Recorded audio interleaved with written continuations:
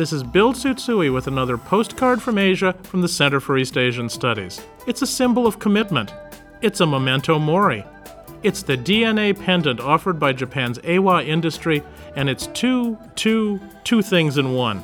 Using genetic extraction, Eiwa removes the DNA from, say, a strand of hair or a fingernail, and places the helix, make mine a double, into a crystal, which in turn is placed into a pendant that can be worn around the neck. The pendants come in two shapes, a round perfume bottle or a stylized face which fits snugly into a second stylized face to form one complete face. This set is for couples. The cost? One trip to Tokyo, $3,000. One pendant with DNA extraction, $428. One pre-clone of a loved one, priceless. With thanks to Randi Hacker for this text, from the Center for East Asian Studies, I'm Bill Tsutsui. Wish you were here.